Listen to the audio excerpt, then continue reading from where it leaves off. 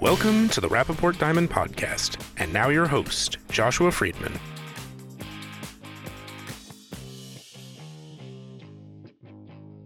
Hi, I'm Joshua Friedman, Senior Analyst at Rappaport, and welcome to the Rappaport Diamond Podcast.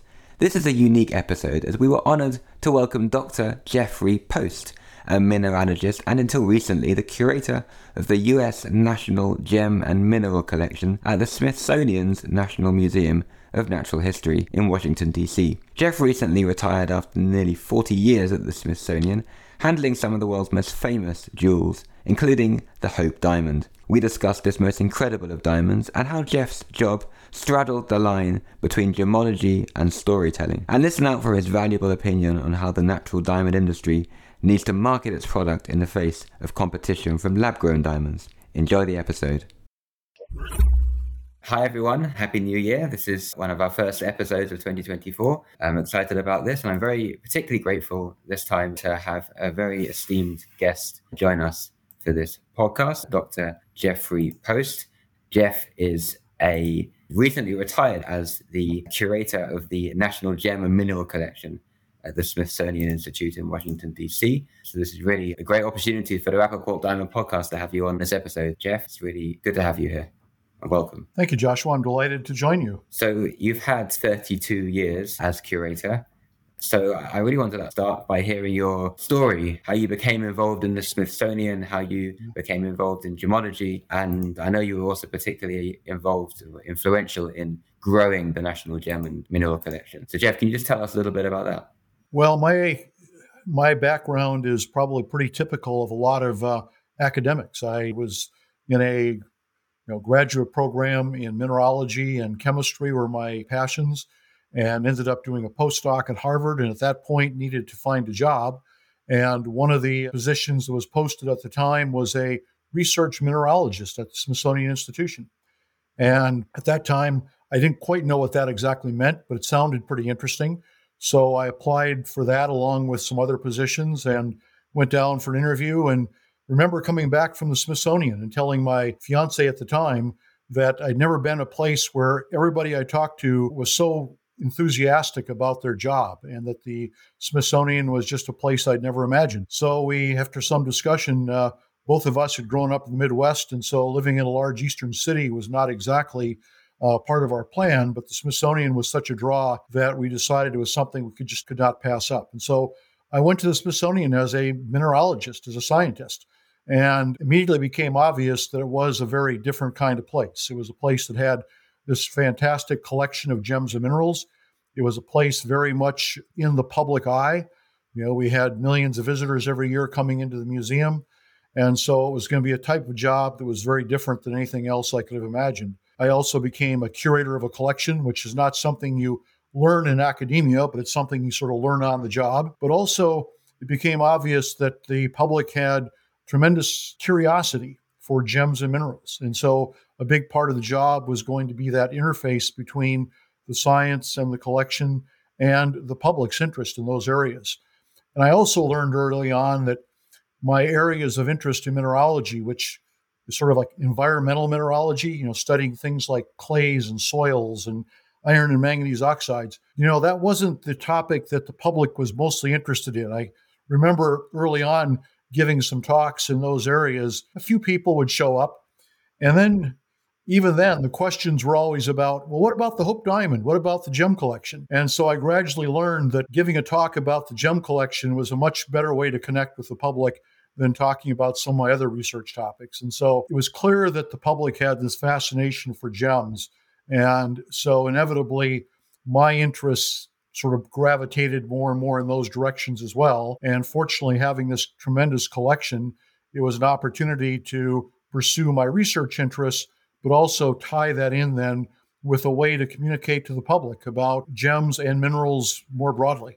All right, so from clays and mud to the Hope Diamond, you hinted at this already, but it's a very different job being a research scientist from being a curator of a collection. I mean, it's a much more maybe artistic job. It takes a different skill set. Well, it does. And the beauty of being at the Smithsonian was that I could combine both of those.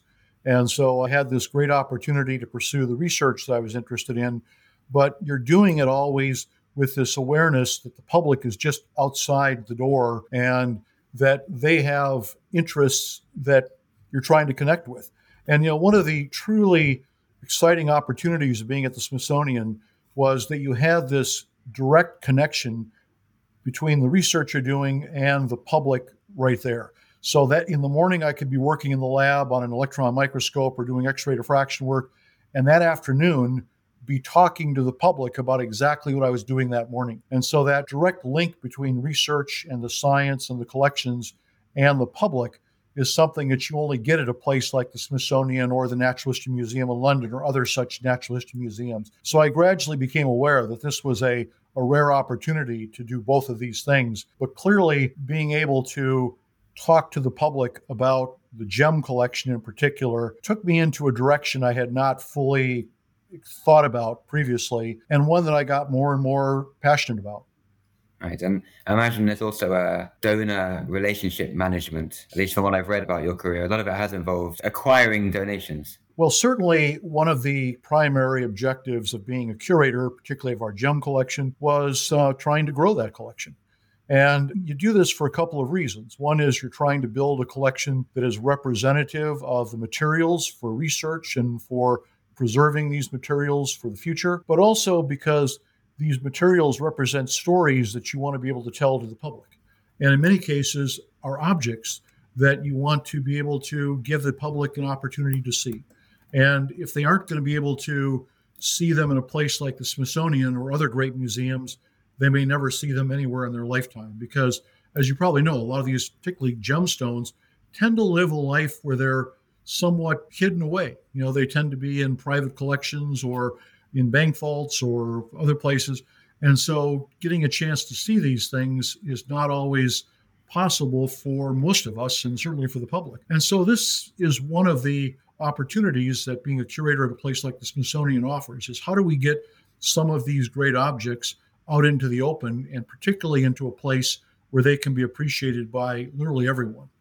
And so because most of these objects are owned privately, you end up having to work with a wide variety of people to try to steer some of these things into the public domain. And in most cases, that ultimately requires convincing them, or at least providing the opportunity for them to see that they could be part of a great collection, and in many cases provide a bit of a legacy for themselves. One of the nice things about the Smithsonian collection is it's a high-profile collection. The Smithsonian is free to everyone. It's available to anyone wanting to come in the door and see these things. And I think for a lot of individuals, they recognize that putting something in the Smithsonian collection means that it is a gift basically to the world. And it also, because the Smithsonian has had this long history now, when I say long history, I'm talking in United States terms. It's been there for 150, 175 years now. So there's a sense that it will also be around long into the future. And so someone donating something to the Smithsonian collection, it's not only that it has this immediate impact to the public, but it also sort of indicates that there's going to be this legacy that is going to live on for hundreds, perhaps thousands of years. And I think for a lot of individuals, leaving a little bit of that legacy or a little bit of immortality is part of what they see as an attractive thing. And of course, the great thing about gems is that gemstones have this permanence, this sense of carrying a story on forever. They look every bit as beautiful, will look every bit as beautiful thousands of years from now as they do now. And so it's a chance for donors to give something to the collection that not only will be beautiful and will be special for people to see now, but will carry their story and carry that impact long into the future. I found that in many cases, working with donors, it wasn't so much me having to convince somebody of something. It was me simply explaining to them the opportunity that giving something to a collection like the Smithsonian's could provide, and then the people recognizing that this is something they'd like to do. And so all of our great gemstones have come into the collection as donations. Unfortunately, in the United States, there is sort of a long history of donors building such collections. And of course, on the very practical side, there is a tax benefit for people wanting to give things to collections like the Smithsonian. And so ultimately, it's those two things that probably drive or have driven a lot of the major gifts that have come into the collection. And so I was in this great opportunity, a great place of being a curator of the Smithsonian. And one of the things I realized also early on is that coming from the Smithsonian is incredible sort of foot in the door for almost any conversation. You'd call somebody up or you'd meet somebody at a meeting or a conference or a dinner, wherever it is. And once you got the words out, "Hi, I'm Jeff Post from the Smithsonian," immediately people were happy to talk to you because it's a place that has a great reputation. Most people in the United States, at least, have been there, or they've been there with their families or taken their kids there. And so it became an immediate conversation starter. And so I didn't have to work that hard to convince people to talk to me. The Smithsonian sort of was that entree that made my job pretty easy.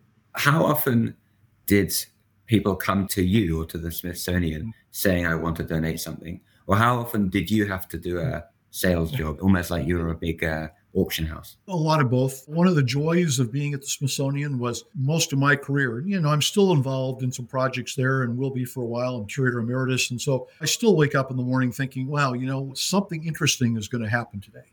And going into a place like the Smithsonian, that was always the case. And some days it was a research discovery. Some days it was meeting somebody from the public. Other days it was getting a phone call, or nowadays more often an email from somebody going, "Would you be interested in this for the collection?" Or, "I'd like to talk to you about something that we might have that you might be interested in." And those kinds of conversations were always fascinating and often would lead to something. Sometimes people had different ideas of how things worked, and so it would take a long time to work something out, or it would not work at all. And in other cases, it was as simple as somebody saying, "We have this great gem, we'd like to give it to the Smithsonian, and how do we do that?" But as curator, wherever you are, you don't take that hat off too often. And so going to conferences, going to gem shows, meeting people in various walks, it became a great opportunity to start these conversations. And sometimes you planted a seed. Somebody was just buying a gem at one point, and you just casually say, "Well, that's something that would be a great piece for our collection someday." And, they're not ready to give it then. But suddenly 15 years later, you get a phone call or an email saying, "Well, I remember you said a long time ago that this is something you might be interested in. Are you still interested?" And suddenly now they're at a point where they're thinking maybe we need to decide what we want to do with this piece in the future. And so these kinds of conversations are just in always different stages throughout your career. And I benefited from some of those conversations that my predecessors have. And hopefully my successors will benefit from some of those we've had now, because everybody's at different stages in their ownership of things that they are ready to have those conversations. Right. And probably the most famous donation to the collection was in 1958, the Hope Diamond from Harry Winston. How central is that to the collection? It clearly is our most famous piece in the collection. And, it's hard to overstate the impact the Hope Diamond has had on our Smithsonian collection. When it came into the museum in 1958, it already had achieved a certain amount of fame because it had been traveling around the country as part of Harry Winston's Court of Jewels exhibit. He was a great showman, and so a lot of people had seen the diamond. It's amazing to me, even today, I get occasionally an email, or I'll hear from someone who says, "Oh, my mother wore the Hope Diamond, or my grandmother wore the Hope Diamond." And a lot of that was during the time when Harry Winston was traveling around the country. Prior to the times of social media, we didn't have TikTok. So if you wanted to promote something or to tell a story, you had to go out there and show it to people. And so it made the newspapers. It was, on the news shows. I went into these various cities around the country. So when it came to Washington in 1958, a lot of people had heard about the Hope Diamond. So it immediately became one of these sort of must-see items in Washington. And there are various statistics that show the attendance to the museum more than doubled within a few weeks after it came to the Smithsonian. And it just became one of those things that when people came to Washington, they wanted to see the Hope Diamond. And so it put the museum on the map as a destination, not just to see the Hope Diamond, but really to think about to see gemstones. And part of Harry Winston's stated sort of reasons for giving the Hope Diamond when he did was he thought, well, we don't have crown jewels, we don't have a king and queen, but we should have, in fact, a great national gem collection. And what better place than in Washington, D.C., at a place where the museums are free to everybody who wants to come in. So his giving the Hope Diamond put us on the map. And then if that was the beginning, what really put the sort of the wind in our sails was a number of other private gifts that came in the early 60s, Marjorie Meriwether Post and Janet Annenberg Hooker and others, that sort of built on this idea of a great national gem collection. But without the Hope Diamond to start it all off, it's clearly would not be what it is today. And when people, one of the main reasons why people still come into the Natural History Museum is to see the Hope Diamond. It's sort of like our Mona Lisa. When you go to the Louvre, you want to see the Mona Lisa first, just in case something happens and you have to leave the museum suddenly. You don't want to leave not having seen the Mona Lisa. Well, the Hope Diamond's a little bit the same way. People come in and they want to see the Hope Diamond. And it is a great story. I realized early on in my career that there was no way that I could just separate myself from the Hope Diamond. It was the kinds of questions that people had. They all wanted to know, why is it famous? Is it cursed? What's the story? How much is it worth? All these things that people are curious about. And so I had the good fortune of being able to both think about the Hope Diamond from the point of view as a scientist. We actually did a lot of research on the Hope Diamond. It turns out it's a fascinating gemological specimen, as well as being a great historical piece of jewelry, gemstone. And so we kind of had the two-pronged opportunity to study its human history, but also to understand it better as a rare blue diamond that formed deep in the earth. And so those two things together, I think, have made it an even more fascinating object for our visitors, because we try to put those both together, reminding them that the story of the Hope Diamond didn't just begin when Harry Winston gave it in 1958, or didn't just begin when King Louis XIV acquired it in 1669, but in fact, the story began probably 2 billion years ago when this diamond formed maybe 500 miles below the surface of the earth. And so when you put those two things together, it becomes, I think, even more fascinating object. And then there's still parts of the story that we don't fully know, both from its natural history story, but also the human side. And so I think this sense that it's still a bit of a mystery story that we're trying to solve is part of why the public finds it fascinating. How often would you take the Hope Diamond into the lab and inspect it? We did that several times. And, one of the great opportunities of being a researcher at the Smithsonian is that we could study the Hope Diamond.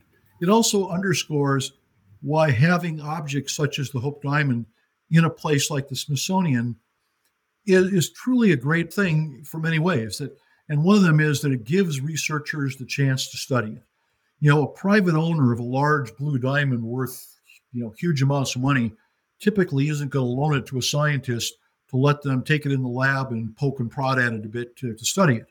But the fact that that diamond is part of our collection means that it is available for study.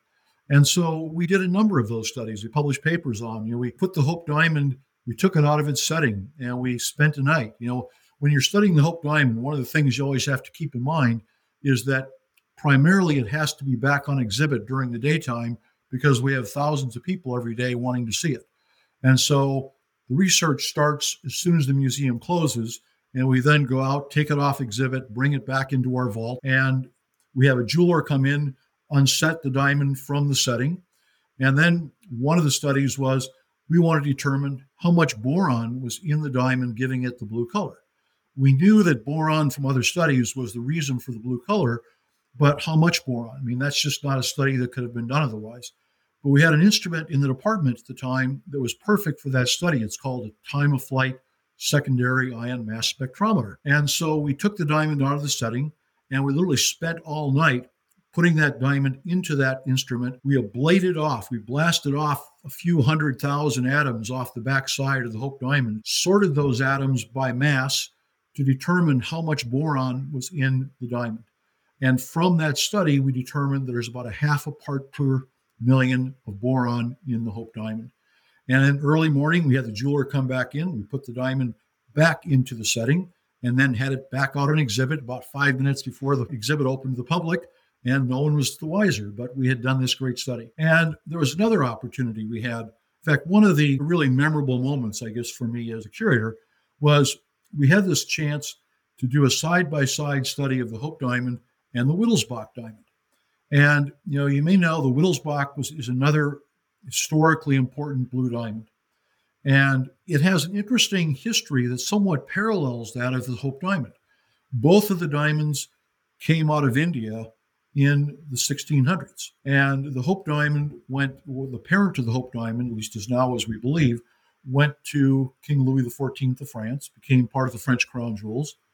The Wittelsbach diamond came out of India within a few years and ended up going to the royal family of Spain.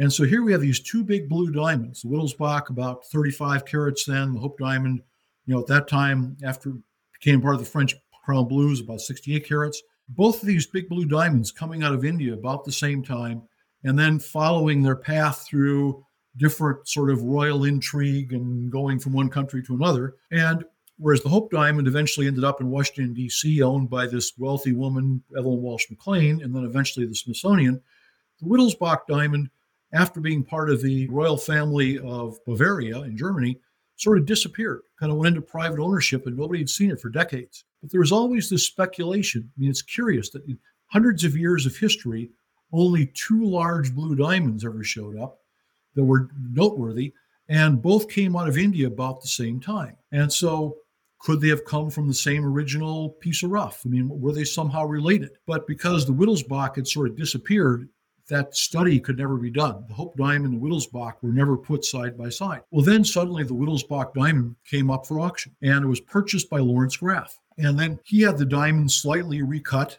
to improve chips and things in the diamond, just historically had ended up there. And so we approached Lawrence Graff and we said, well, we would love to do side by side, look at the Hope Diamond and the Wittelsbach. It's never been done. Would you be willing to loan it to us, both for exhibition and then also for study? And he agreed. And so the Wittelsbach came to Washington, D.C. And I remember we had a bunch of scientists, a bunch of colleagues from the GIA, Gemological Institute of America, a couple of other collaborators that I've worked on with diamonds. All of us assembled to do this study. And they all brought their equipment. Our vault was absolutely jammed full of all these instruments that we wanted to use to study this because it had to be done under high security. And so, of course, the Hope Diamond was on exhibit. The Wittelsbach diamond was delivered to us. So I put the Wittelsbach diamond back in the vault. And then when the museum closed to the public, I had to kick all the scientists out of our vault. And I had to go then with our security out to the exhibit hall. And we took the Hope Diamond off exhibit. And I took it back into the vault. And for that first moment, I was back in the vault. And it was just me and the Hope Diamond and the Wittelsbach diamond. And I'm holding these two diamonds in my hands and thinking, this is like the first time ever in history that these two diamonds have been next to each other. And here I am holding these two great blue diamonds. And so I have to admit, I just kind of savored those few moments and thinking, where else? What other job could I ever have where I could be doing something just like this? And then went out, got all my colleagues, brought them into the vault, and we spent literally all night then doing these side-by-side studies of these two blue diamonds. And the result of that study, which got published then, was that, in fact, there were a lot of similarities between these two diamonds, including the fact that both the Wittelsbach and the Hope Diamond show this intense red phosphorescence when exposed to ultraviolet light. But there were also some significant differences. So we were able to show very conclusively that no, they could not have come from the same original blue diamond. They had to be different diamonds, but certainly geologically had very similar stories. And so, it was just one of those great moments. But only again at the Smithsonian could we have done that kind of research and have those diamonds together to do that. But then immediately afterwards, share the two diamonds with the public and then tell the story of those two diamonds and the research that we did to the public. It's a fascinating story. You mentioned shaving atoms off the Hope Diamond. Was there ever concern that damage might be done to one of these pieces? Obviously, none of us wanted to ever go down in history as the person that somehow wrecked the Hope Diamond. Is something that we took great care with. And so the Hope Diamond was not the first diamond that, for example, we put into the TOF SIMS, the time of flight secondary ion mass spectrometer. We actually worked on some other blue diamonds first to make sure that we understood exactly how the experiment would play out, how much we needed to do the measurement. And in fact, we have another important blue diamond in the collection that sometimes gets overshadowed by the Hope Diamond. but in many ways is also one of the great blue diamonds in the world. It's called the blue heart diamond. Okay, we're not very creative there, but it's a heart-shaped blue diamond, about 30 carats. And it's a more, it's a stone that came out of the Premier mine. So it's a more modern cut blue diamond. According to a lot of people, one of the most beautiful blue diamonds because of its more modern cut. But it's sitting in the next room from the Hope Diamond. So most of our visitors, by the time they get to it, they go, oh, another blue diamond, big deal. And, whereas anywhere else it would be the star. And I know, in fact, when Marjorie Merriweather Post gave us that diamond, I remember she would commonly talk to her friends saying, well, this is a much prettier diamond than the Hope Diamond. What's the big deal here? But of course, it doesn't have the same history as the Hope Diamond. But we did a study on that diamond before we did the study on the Hope Diamond. Plus, we have some smaller blue diamonds that we also worked on. So we had a chance to do a fairly comprehensive set of measurements on a variety of blue diamonds, all leading up to the Hope Diamond being the last one that we did. Right. It sounds like you have quite a gemological operation there at the Smithsonian. Did you ever consider offering gemological services, lab services to the industry? It's not really what we're about. We are primarily, we're a research organization. And we're also the Smithsonian's an interesting combination of being both a government sort of instrument, but also a private institution. Brief history, of course, going back to Great Britain, Englishman James Smithson, mineralogist, chemist, after he passed away in the early 1800s, he left his fortune to the United States for the establishment of an institution for the increase and diffusion of knowledge, ultimately became the Smithsonian Institution. So we were established as a private entity using the funds from James Smithson. But then ultimately, that was augmented by funds from the U.S. government as our mission expanded. As the United States started assembling collections from various exploring expeditions, particularly to the western part of the United States, those collections needed a place and needed to have work done on them.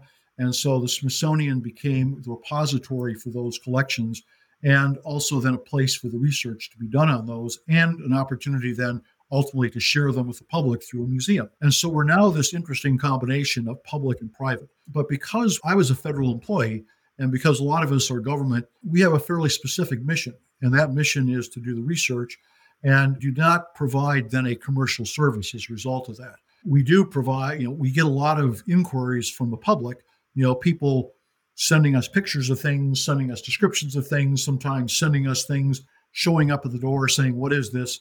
And we will try to do as much of that as we can.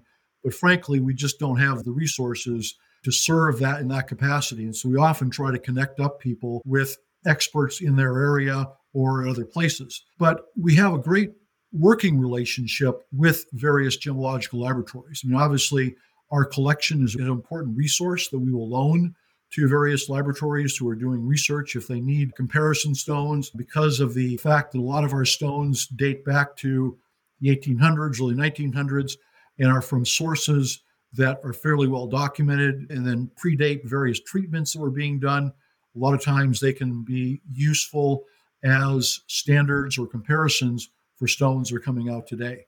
So we work with the various labs in Great Britain and the continent, but also in the United States with GIA. So we prefer to look at our collections as a resource to be used, and we will try to support research that's being done by those organizations and let them do the work they do so well as the more testing commercial laboratories. And we just try to provide the scientific support if we can. Very interesting. I wanted to ask about the issue of ethical practices, the kind of trend towards reassessing past practices in terms of acquiring wealth, acquiring objects. I know that the Smithsonian has had to return certain items to other countries, maybe only on one occasion, but you may be able to correct me on that. Has that been relevant at all to the mineral and gem collection? It is a very topical question these days. And obviously, my tenure at the Smithsonian has overlapped almost entirely with a fairly strong focus on repatriation. And it started out with mostly a focus on repatriation for North American indigenous peoples, but has expanded beyond that. And I think there's an awareness throughout the world in terms of museums and similar institutions of how we have acquired collections, how we use collections, and how those collections should be curated and managed in the future. And so all of my time at the Smithsonian, I think, required an increasing amount, but we're always aware of, a certain amount of due diligence that just we needed to apply to everything certainly coming new in the collection, but also being aware of that as we continue to do research. I mean, part of the job of being a curator is that you're not only adding to the collection, but you're continuing to add knowledge about the collection. And so in both of those areas, you have to be aware of not only the prevailing ideas of how collections should be managed and where they should be managed, but also how they were acquired and perhaps, what the context was at the time they were being acquired. And I mean, one of the things that makes it a little bit simpler in our case is our colonial past doesn't go back quite as far as some countries have. And so there's a little bit less of an issue there to deal with, but it is something we're always aware of. I mean, in terms of the mineral collection, probably one of the major topics that has reoccurred in that area, we have a large copper boulder. It's called the Ontonagon boulder. It came from northern Michigan, and it was transported to Washington, D.C. through the Navy Department back in the 1800s. And there's been an ongoing discussion about whether this is somehow was a sacred object to certain tribes up in the northern part of Michigan. And there was a long repatriation discussion about this object. There was a determination that this object itself was never actually used for such purposes. But then there's a general recognition that copper boulders such as those in general were held to be unusual or important objects to some of these early peoples. So how does that piece then fit into that story? And that's something it's still an ongoing discussion, frankly. And so there will be, I'm sure, other such stories that will come up that we'll have to be dealing with. With the gem collection, interesting parts of that is there's always been an interest in the history of gemstones. It's always been fascinating to me that when you take a gemstone and you put it in the hands of somebody, almost invariably, the first question that comes out of their mouth is, who owned it? Or where did this come from? In addition to the beauty and just the recognition of it as something special from the earth, the fascination I think we have as people for these stones is wanting to know their story, their history. And that has always been, I think, a focus for us because the public keeps asking these questions. So I just finished a recent book about many of the objects in the collection. And part of the motivation of that was trying to fill in a lot of the stories, the histories behind a lot of these pieces. And so, in fact, it became sort of a pandemic project, was pouring through all the archives we have, which fortunately now are mostly digitized, and trying to fill in some of these early parts of those stories and see if there are parts of them that we previously were not aware of or continue the process. And it is an ongoing process. Most of our pieces, the stories are more recent. And so it's a little easier to follow through. They start with some commercial interaction somewhere, something was sold to someone, and we can trace them back to the origins, to the mines in many cases. But in many places, we're still filling in some of those stories. And so far, we've tried to be pretty transparent about the histories, because we are a scientific organization, and so want to tell the story as best as we know it. And questions come up occasionally, but so far it hasn't been generally controversial. But I think as we continue to learn, we have to be aware that there always could be stories that could come out that we're going to have to think about and be sure that we're thoughtful in how we address those. Right. Have any of the more recent hostilities or sanctions have impacted your acquisition strategy, like Zimbabwe or now more recently Russia? Yeah, I mean, certainly our collection policy requires that we follow certain guidelines put out by, certainly the federal government. The government says, like right now, we are not allowed to accept into the collection objects from certain countries. There are sanctions against certain countries. Obviously, we would not be accepting diamonds from obvious Russian sources at this time, And there's sort of two levels to that. One is legal guidelines that the federal government, in our case, would require us to follow. But also then there's beyond that, we are a very public institution. And so we do have to know that whatever we do has to be something that will live up to public scrutiny as well. It's not just doing something that is legally correct. It's doing something that by all perception is correct. That gets to be a fine line and can often be a lot of conversation. And when we acquire something for the collection, it's never been a case of me or any one individual saying, yeah, let's take this for the collection. It's always been a process of sort of consensus, first with my colleagues within my department and our collection managers and others, but then also, going through to our museum director and beyond that. And so there's always a fair bit of justification and evaluation and research that goes into any major gift coming into the collection. And a big part of that discussion has always been, can we, answer all the questions that might come up about this? And if we have concerns and doubts, then we have walked away from things sometimes. Do you hold any lab-grown gemstones or diamonds in your collection? Well, in fact, we have some of the very first lab-grown diamonds ever introduced to the public. When General Electric did their early experiments in the 1950s to produce the lab-grown diamonds using high-pressure techniques, some of those early stones were donated then to our collection.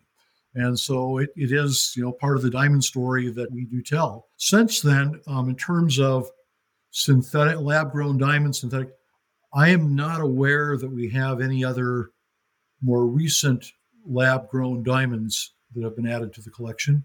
We do have examples of lab-grown rubies, emeralds, others that have been donated, in part because, again, being a research collection, having the synthetic analogs to a lot of these materials have been helpful because our collection is not only there for us to use, but also, in fact, the major reason we build our research collection is that it's available to research scientists anywhere in the world that need to borrow specimens for their collection. And we provide those specimens for research at no charge and to any researcher connected to a legitimate research organization. And so our thinking in terms of what we add to the collection is also what might be important scientifically, not just now, but also in the future.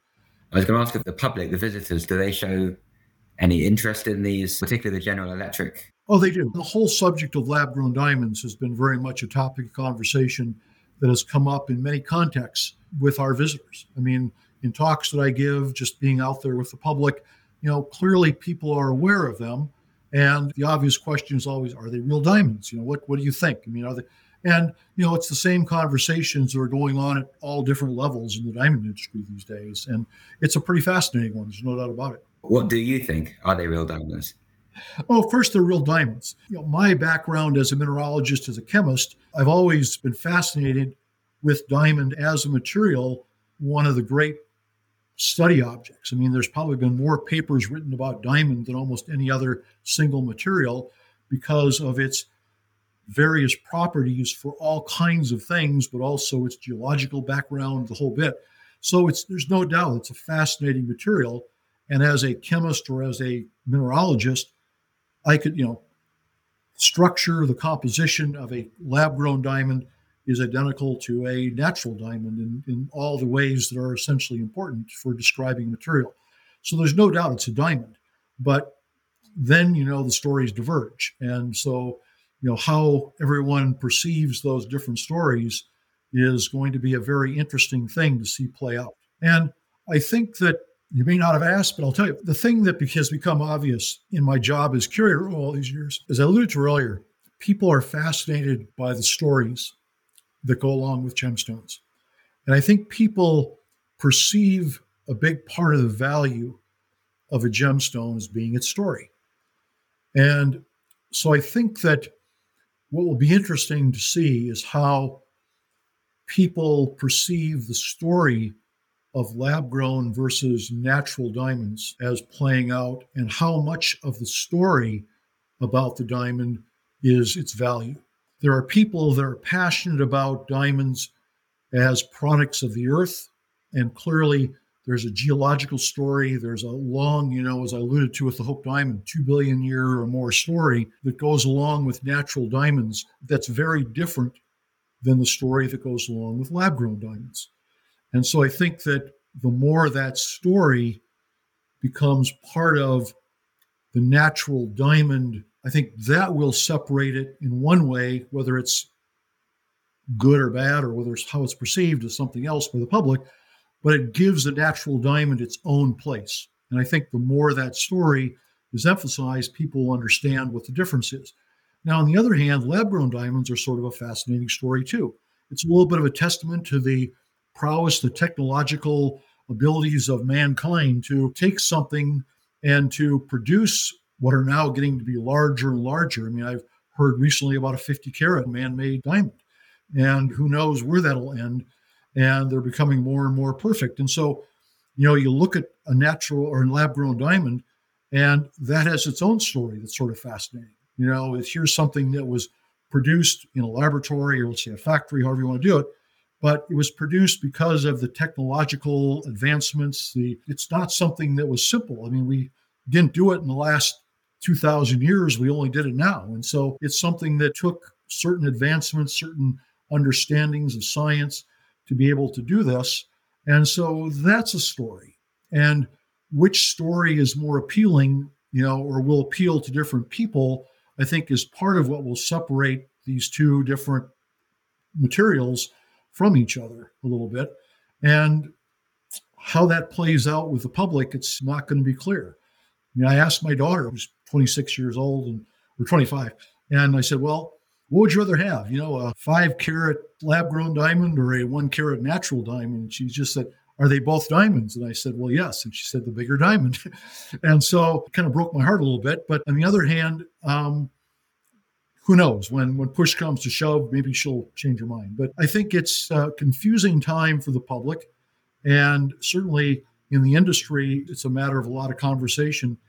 But it's been fascinating for me intersecting with the public from a curator point of view and realizing that the public does have these questions. They are curious, they are fascinated, but I think they still want to know the stories. And I think the more that people understand, or given the opportunity to understand what different stories are, people will choose. I hate to say, and it's maybe my bias coming through a little bit, but being a mineralogist and working with natural materials from the earth all my life, I think it's pretty hard to discount the story of something that took billions of years to form deep in the earth and then is a product of nature. And it's hard to say that's not something special. And I think that maybe we've lost that a little bit. I mean, honestly, I think in some ways the diamond industry hurt itself a little bit by promoting diamond as diamond and not so much as this thing that came out of the earth and that the whole story behind it. And I think the fact that, this whole like a diamond is forever, if you can translate diamond to either natural or lab grown, you don't separate the two. It's the story behind it that's different. And I think in some ways, the industry a little bit lost the story of where diamonds came from and why they're special in terms of their geologic story and why it is that what came out of the earth is something that we should treasure in a different way than what came out of a laboratory. And I think that when we're only talking about them as diamonds, generic, we sort of lost that. And partly I understand it because for a long time, lab grown wasn't part of the story, right? You didn't have to, when you talked about diamond, you only talked about diamonds that came out of the earth. And now when you're talking about diamond, you're talking about a material that could either come out of a laboratory or factory or come out of the earth. And somehow changing that, adjusting the story a bit to remind people that, okay, they're both diamonds, but they have very different stories. And I'm not sure that has been emphasized in the way that people, I think, would like to know to allow them to make a more comfortable and informed decision about what it is they're acquiring and what it is they want to have. Because again, people, when they see that gemstone, I don't care whether it's lab grown or natural or it's a ruby or an emerald, when somebody says, that's a beautiful thing you've got on your finger, the first thing they want to do is they want to tell the story. They want to say, why is this particular stone something special? And, if it's a diamond, I think a lot of us would like to say, yeah, and you know what? That formed 2 billion years ago on the earth and came out. Isn't it an amazing thing that survived the trip from 100 miles below the surface to the surface? And it's one that survived and one that was found. And that's what makes this stone special. And, somebody else may say, I think this is special because somebody made this thing. I think, it's an incredible story that an engineer devised a way to produce something like this.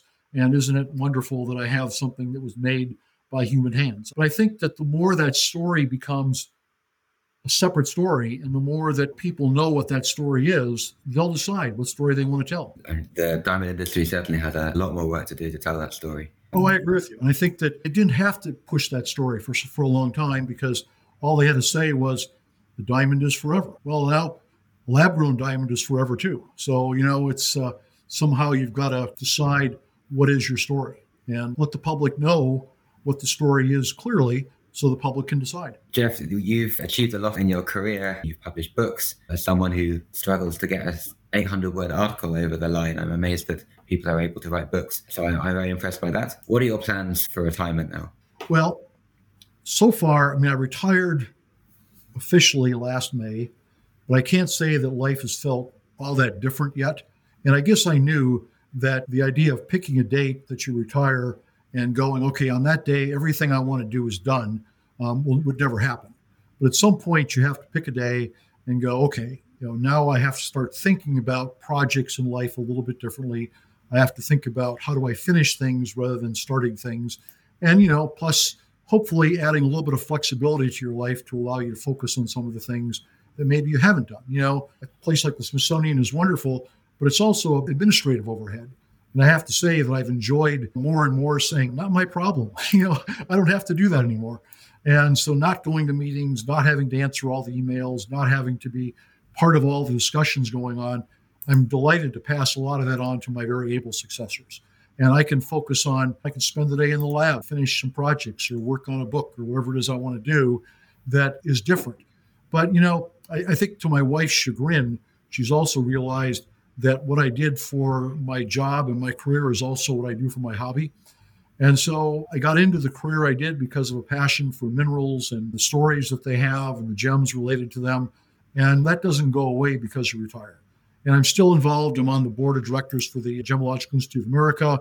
I've got other connections that I will hopefully continue with the gem industry. I still give talks. I'll be working on papers and things. And I'm working with some students. So some of that work will continue on, but hopefully, again, with a little more flexibility. It's nice to wake up in the morning and go, well, I'm just going to stay home today and not go into the museum or not do something else. And that part of it's good. I still love the gems. I still love the minerals. And I enjoy probably the best part of it. You look back and you go, great stories, great objects, but mostly great people. And the part that is really gratifying is that retiring doesn't mean you lose all those connections with all the people. And so the gem industry, but also the museum world and the research gives you this opportunity to interact with some really interesting and wonderful people. And that's been the real treasure. That's been the joy of my career, is all the people that I've had a chance to work with. It made my job easy. And, you don't have to convince people to love gemstones, right? It's just you settle into this great community of people. And to me, the gratifying thing is that the day I retired didn't sever those connections. Really appreciated the fact that I've been able to continue a lot of those conversations, to get to see people. Many of them are good friends. And I look forward to continuing the conversations, continuing those interactions, and hopefully satisfying still my curiosity about some of the stories related to gems and minerals that I don't know the answer to yet. And Jeff, a final question that I think you've probably had a lot of practice answering. How much is the Hope Diamond worth? Oh,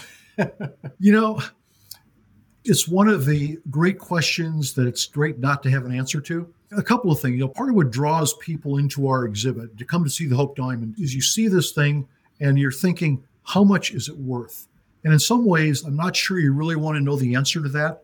It's a lot more fun to imagine what it might be worth. And I think to all of us, it's worth something different. And I think that's a pretty fascinating thing.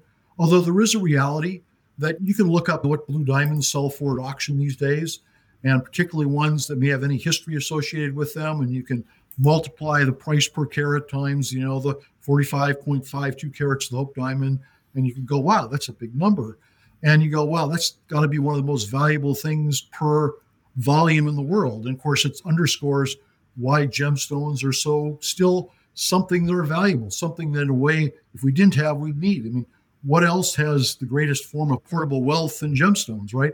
And so for the Hope Diamond, you look at it and go, my gosh, we could put this, somebody puts it in their pocket and they go around the country. How else could you carry that much wealth with you? And the only ultimate answer, and the one that, our security officers always will say is, well, the only way we know is you put it up for auction someday and you see what somebody would pay for it. And ultimately for things like that, or great pieces of art, whatever, the only way you really know what it's worth is what somebody's willing to pay for it. And then the great thing is the day after the auction, you start all over again going, how much is that worth? What's it worth now? And isn't it kind of fun to know there are things out there that we just don't really know how much they're worth? We know they're valuable to us in a lot of different ways. And I think in some ways, it almost minimalizes, in a way, the great value of a gemstone by putting a price on it. Because then we go, well, its value is this amount. But as we know in the industry, or as those of us who love gems, the real value is history, where it came from, the beauty it has. You put it in your hand and you hold it and you go, that is like the most incredible thing I've ever seen. There's a value there. How do you put a value on that, right? And so you don't want people to think about our gems in terms of how much they're worth in money value.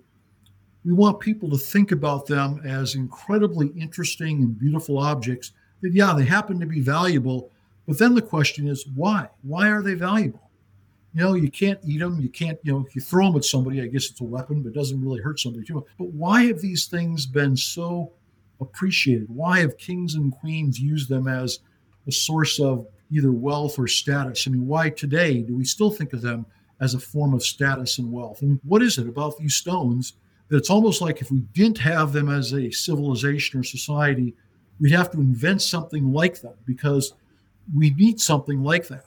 And I think that becomes the greater sort of story about gems that we sometimes lose a little bit.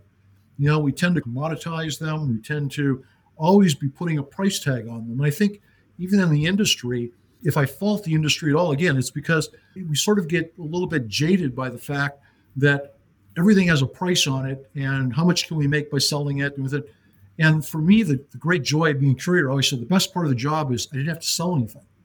I didn't have to put a price tag on it. I didn't have to convince somebody to buy something. I could just simply hold it in my hand and say, isn't this one of the most incredible things you've ever seen for all kinds of reasons? And the price had very little to do with it. And I think the more we think about gems that way, ironically, the more valuable they become to us. And I think ultimately that's the real value of a gemstone. And the more we can tell that part of the story, the more we can let people just really enjoy them as beautiful things and not worry about whether they're investments or what the value is going to be in the future or anything like that, the value will actually be there. And it will actually be even more so because ultimately that's the only reason we value them is because they're sort of these beautiful things that last forever.